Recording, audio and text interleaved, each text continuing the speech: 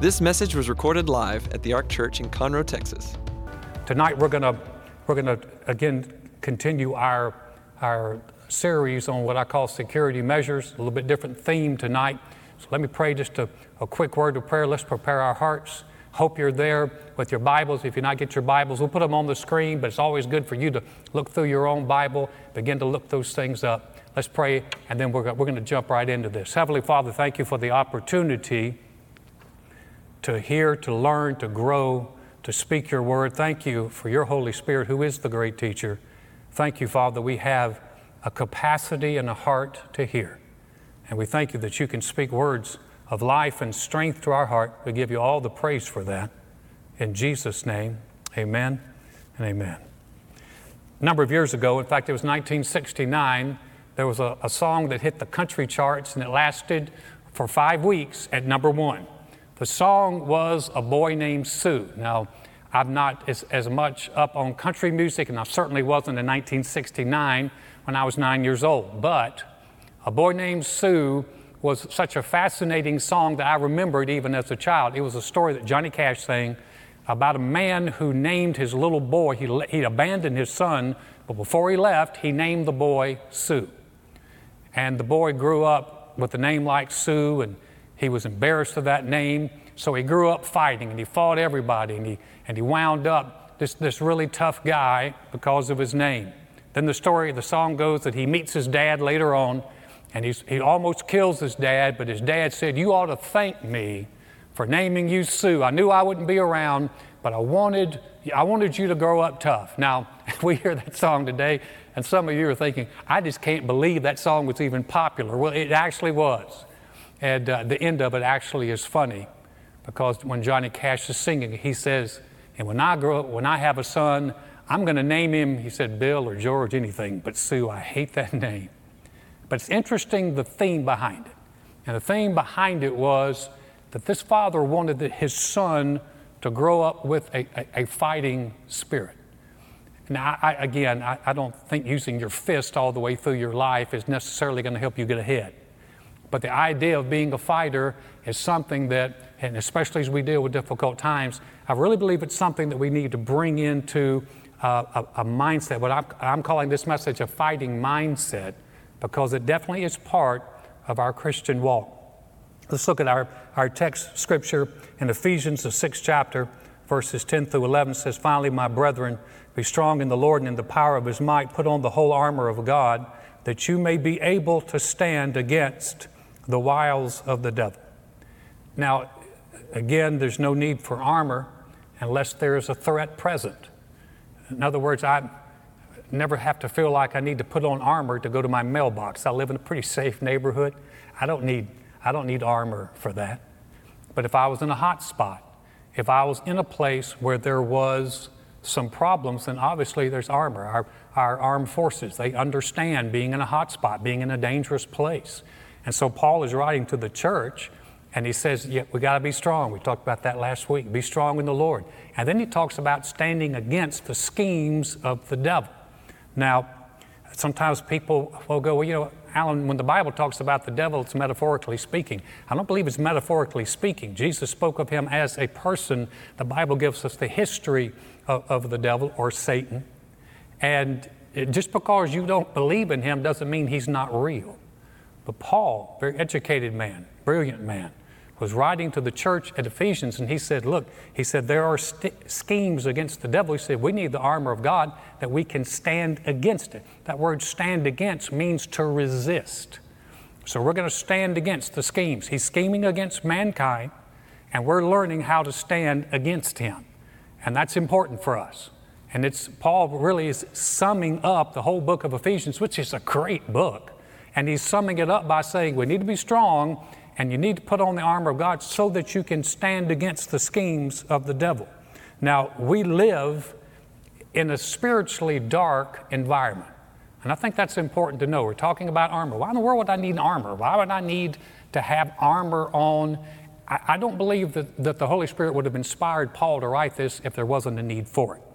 And the fact that we are living in an environment that's spiritually dark it's very evident to us today.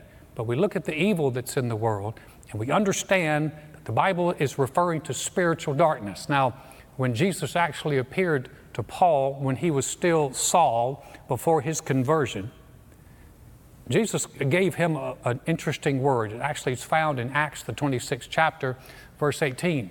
Jesus said that he was calling Paul to open their eyes in order to turn them from darkness to light and from the power of Satan to God, that they may receive forgiveness of sins and an inheritance among those who are sanctified by faith in me. This was Jesus talking directly to Paul, and he's talking to him about what his calling was.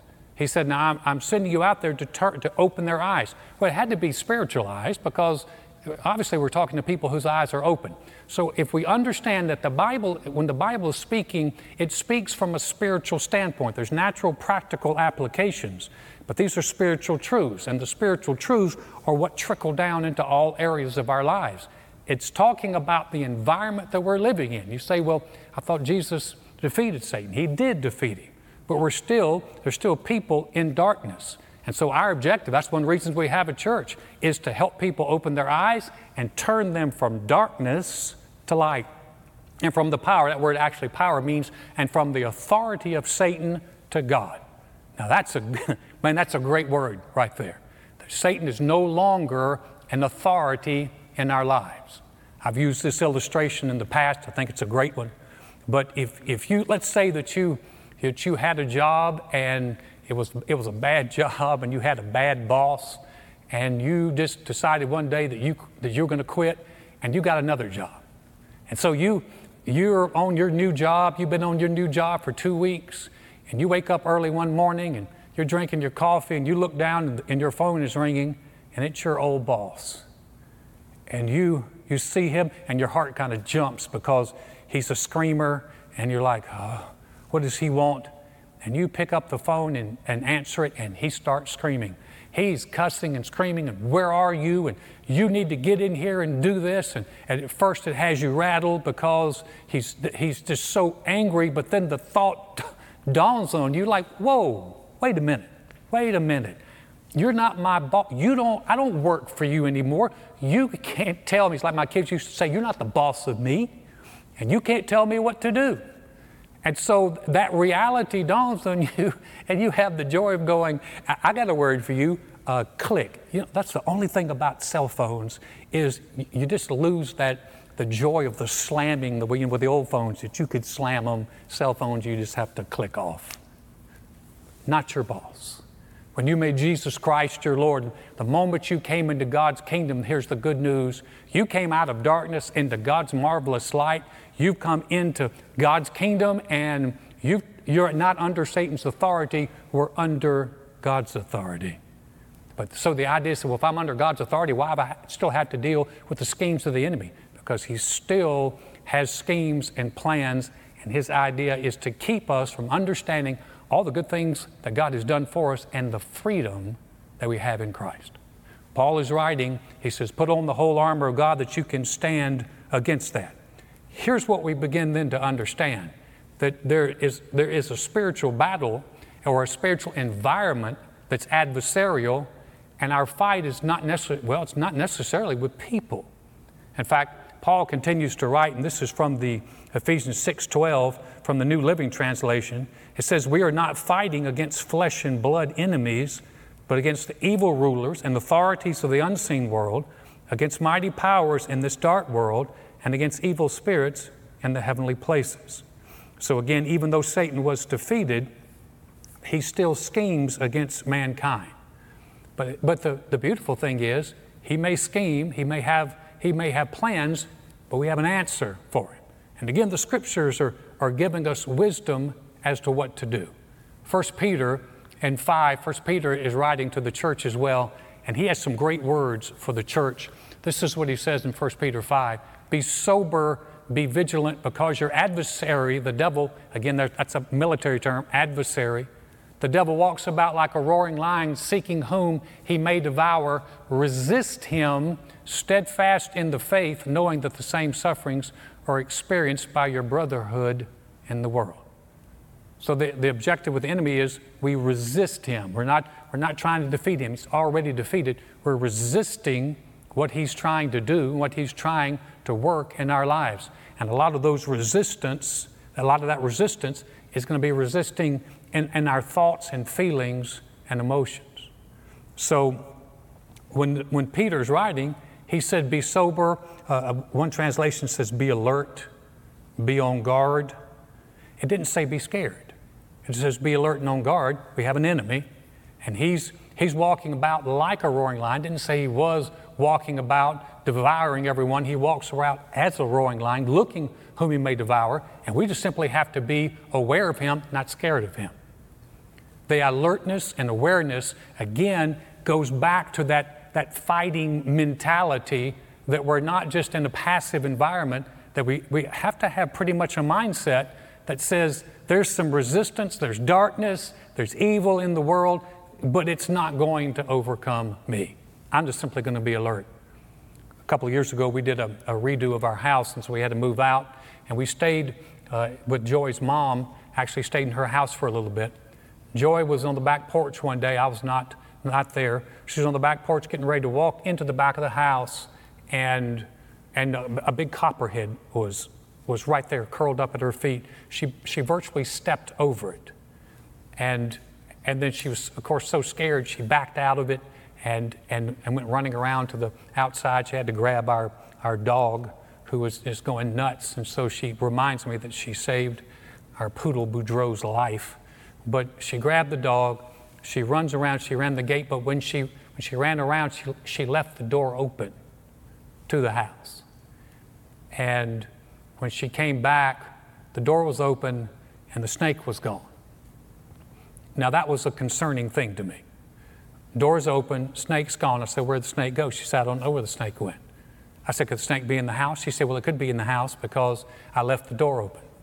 So, of course, I'm just glad she wasn't bitten by the snake. It's no time to chastise her for leaving the door open. But can you imagine how aware I am walking around that house? I'm walking around that every time I would get up to get a drink of water or go anywhere in that house. Man, I had my phone flashlight out, and I'm looking, I'm alert, I'm aware. You say, well, were you scared of that? I hate snakes. And I'm aware that there could be a snake in the house. That's an awareness. Now, it wasn't bringing good feelings. When Paul said, and Peter said, be alert, be watchful. Well, if there's a snake in the house, you know you're watchful. He just said, be alert, be watchful. This is a mentality that we have to understand as Christians. We can't get passive. We can't just get like, well, you know, it's not like a whatever world until I die and go to heaven. No, we're in an environment where it's some tension. And it says be alert and be watchful. We don't have to be afraid. And then it talks about resisting the enemy. So Paul said, you resist him steadfast in the faith. And so, again, Jesus defeating, we resist him. And a lot of that resisting is going to come over into the area of resisting in our thoughts, resisting the emotions that we can feel. Have you ever had one of those days where you're just, man, you feel horrible and you don't even know why? And it after a while you might want to realize, man, I don't know what's going on, but this is not God's plan for me. The joy of the Lord is my strength. And I'm gonna resist that. Or maybe you have thoughts, and you know to resist thoughts. You have crazy thoughts. You know that when crazy thoughts come, you know to resist those thoughts. I think it's not the crazy thought. When I say crazy thoughts, I'm talking about you're driving up over a bridge and the thought says, drive off the bridge. That's a crazy thought. You know that. So you resist that thought. It's the more subtle thoughts. God doesn't love you. You're not going to make it. No one cares about you. You don't have any value or purpose. Those are subtle thoughts that can come in our lives, and we have to begin to resist those. Why? Because those can diminish the good things God has already done for us and wants to do and work through our lives. God's got great plans for us. And they're strong, and they're full of life and full of joy. But if we don't resist some of those thoughts, we'll buy into that. That's why when Peter was talking, he said, you resist him steadfast in your faith. It's a fighter's mentality. And it's not like, I'm not fighting trying to win. I've already been made a winner in Christ. And I'm resisting the defeated one who's lying to me and trying to tell me things that just aren't true. Paul had a great idea. Peter had a great idea. He said, resist him, stay in the faith. You say, well, all this fighting, Alan, does that mean that we're adversarial with people? I want you to hear me real clearly. No, we're not adversarial with people. Paul said we're not wrestling with flesh and blood. He said our biggest fight is a spiritual fight. When it comes to people, we're to be kind and compassionate to them. In the same book, the book of Ephesians, Paul writes in Ephesians, the 4th chapter, he said, let all bitterness and wrath and anger and clamor and evil speaking be put away from you with all malice. And be kind to one another, tender-hearted, forgiving one another, even as God in Christ forgave you. It's an interesting contrast for a believer, is that we're resisting and firm against any of the works of darkness and the lies and the things that are out there that are not of God, but yet then on the other hand, we're kind and compassionate and loving towards people and tender-hearted towards people. And so we're gentle warriors. And there's times to fight, but it's not with people. Now I realize that I'm talking to people who have been cooped up at home. And I'm hoping that you understand that there's no condemnation there. But the objective is, the goal for us as a Christian is, we're hard to resist the enemy, we're self-disciplined with ourselves, and we're merciful towards other people. So as we're looking at that fighting mentality, we're not fighting people. Our war is not with people. I know some of you think that your war is with the Republicans or your war is with the Democrats. That's not who we're warring against. Our biggest concern is the enemy and the lies that he tries to move into our lives. So, as Paul used the fighting military metaphor, this is something, again, because I know some people go, you know what, I'm a lover, I'm not a fighter. No, in this area, as a Christian, there is a fight of faith. In fact, Paul told this to Timothy, 1 Timothy 6:12. He says, fight the good fight of faith. Lay hold on eternal life, to which you were also called, and have confessed the good confession in the presence of many witnesses. So he's saying, we fight the good fight of faith. In fact, at the end of his life, Paul said, I fought a good fight. I've finished my course. I kept the faith. So Paul constantly used that metaphor. He referred to Christians as soldiers. He actually referred to some of his fellow ministers as soldiers in the Lord. He told Timothy to endure hardness as a good soldier. So we can't lose the idea that there is that type of soldier discipline and mindset that's in the Christian life. And you know, when here we are, man, we're dealing with stuff and we're dealing with thoughts and negative stuff that's coming at us. I think we can understand it's a fight to stay on the positive side while all this negative stuff's coming. When you're wondering about all the what ifs, the fight of faith is a fight to believe God in the middle of contradictory evidence. Things that just don't seem to line up. It's a fight to keep your joy. It's a fight to rejoice and hope, like we said, and a fight to stay persevering even though we go through troubles. You know, in America, it's very rare that we deal with things like this. The last big thing like this I can remember was 9/11. And so when we hit these times, we're kind of like, what's going on? What's going on? No, this is part of living in the last days. And I'm hoping that we're not going to, continually see things like this. That's my prayer, for God's protection and grace still on our country. But we're in the last days. Paul said, perilous times of stress will come. So we have to have the kind of mentality that says, you know what, I'm going to fight the fight of faith. Now, let me give you some areas that will be helpful to fight in. Here's some just examples of fighting the good fight of faith. For example, to believe in God even though we do not see Him. That's the first one right there. He who comes to God must believe that He is, and that He's a rewarder of those that diligently seek Him. We got to believe that. Some people say, well, prove to me there's a God. That's not how it works. How it works is we believe there's a God, then He's revealed in our lives. But we have to believe him even though we can't see it. And so, but that's our first step of faith. We fight that fight of faith. And with the voices of so many claiming that God's not real, he doesn't exist, that becomes a fight to go, no, I believe in God. That's one of the things I think I miss most about not having services together. Because when we come together, we bring in a faith, a corporate faith, where you bring some and I bring some, and when we get together, man, it's a celebration that we believe God, that he's good, that he's helping people, that he can make a difference in our lives, and that's refreshing. As I'm speaking right now to a very empty auditorium, I love the fact that I get a chance to speak to you, but I miss having you here because we all bring something together, and I trust we'll be together soon. But that's the first fight, to believe that God is real. Here's the second area, to fight the good fight of faith. To believe he loves us absent of any warm feelings. We're so used to hugs and so used to being loved on that we have to believe the love that God has for us. So how in the world do I believe that, Alan? I believe what Jesus said in John 3:16, for God so loved the world that he gave his only begotten Son, that whoever believed in him would not perish but have everlasting life. Man, I believe that. And I believe that God loves me even though I can't necessarily feel it. So when those thoughts come, or those feelings like God has abandoned me, God has left me, that's where the fight of faith comes in, where you have to go, oh no, he hasn't. My God loves me. He paid an awesome price for me. I belong to him. I'm his child.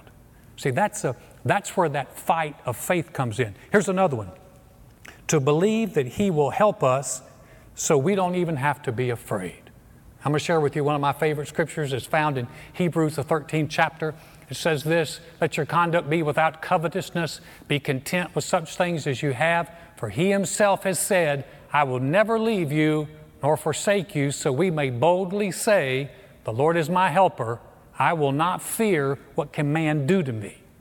Now that's right there. I love that verse. I love it because it says we can boldly say this. He said he would never leave us and never forsake us. You say, Alan, I can't feel him. I can't feel his presence.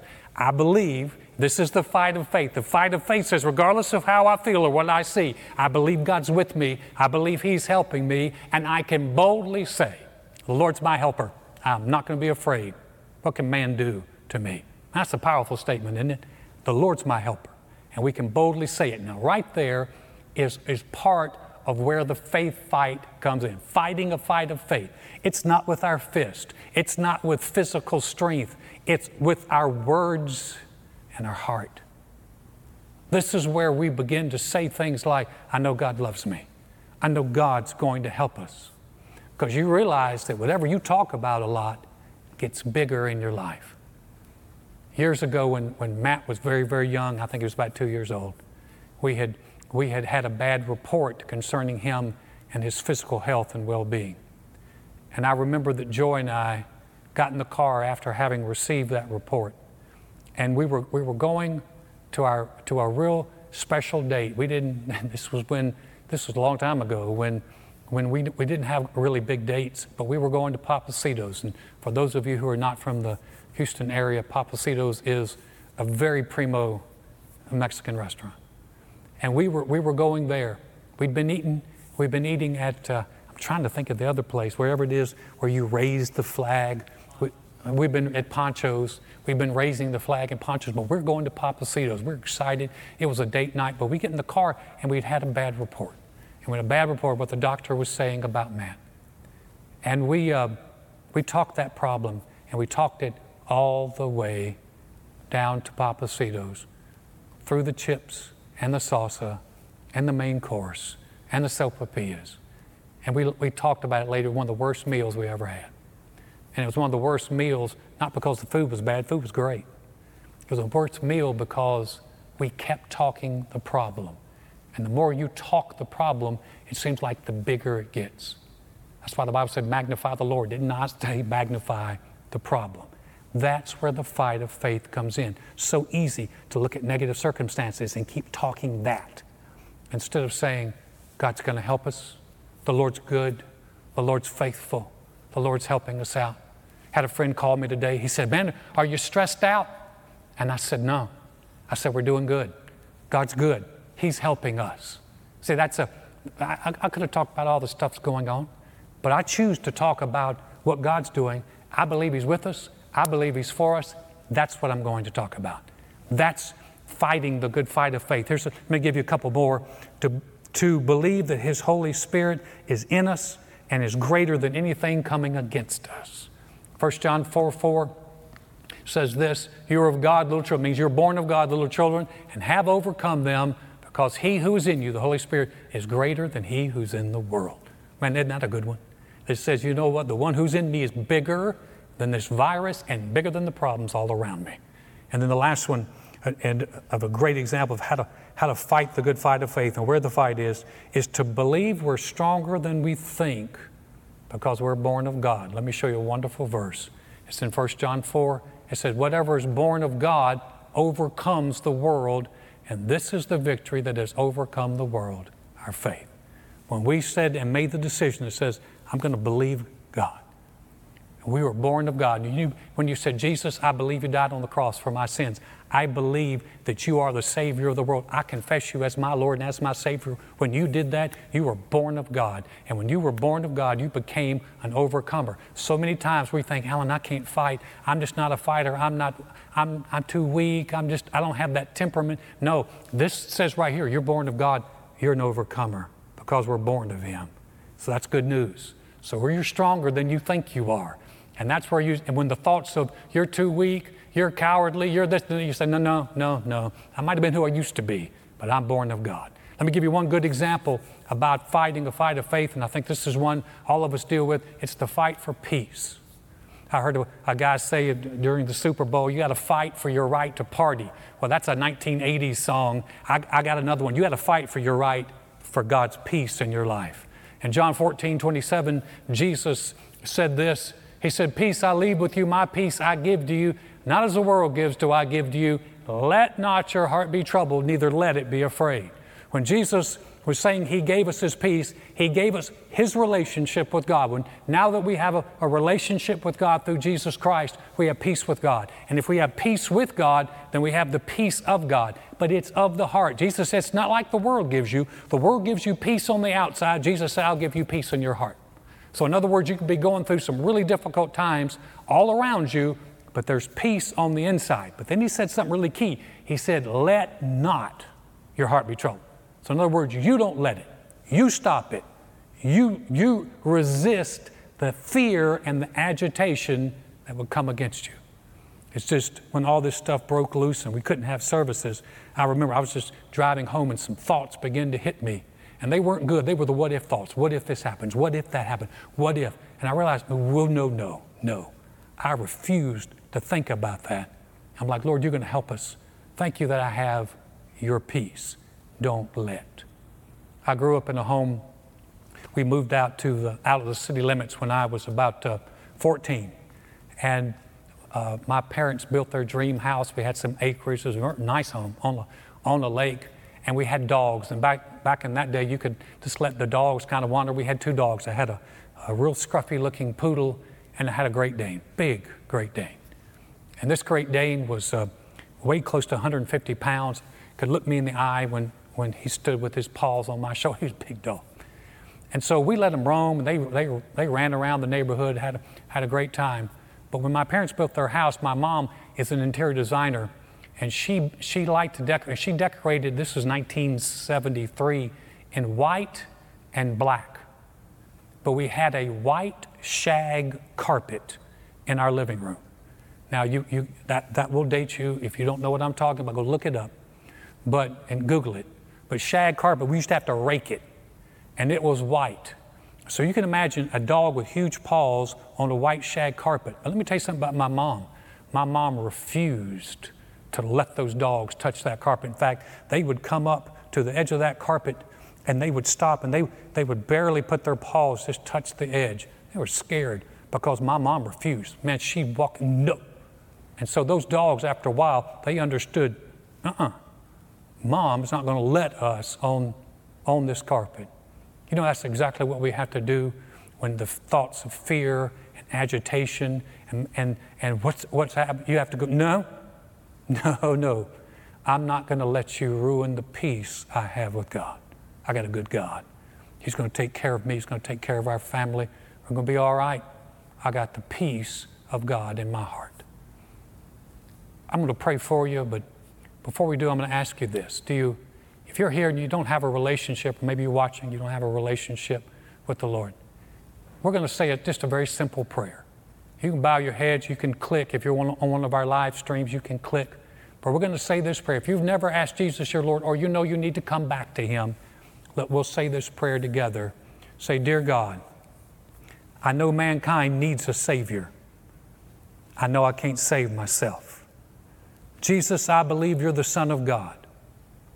I believe you died on the cross for my sins. And God raised you from the dead. Right now, I confess you as my Lord, as my Savior, as the one who forgives me and restores me. Thank you, Jesus. My past is forgiven. I have a relationship with you. I'm a new creation in Christ because I've said yes to you.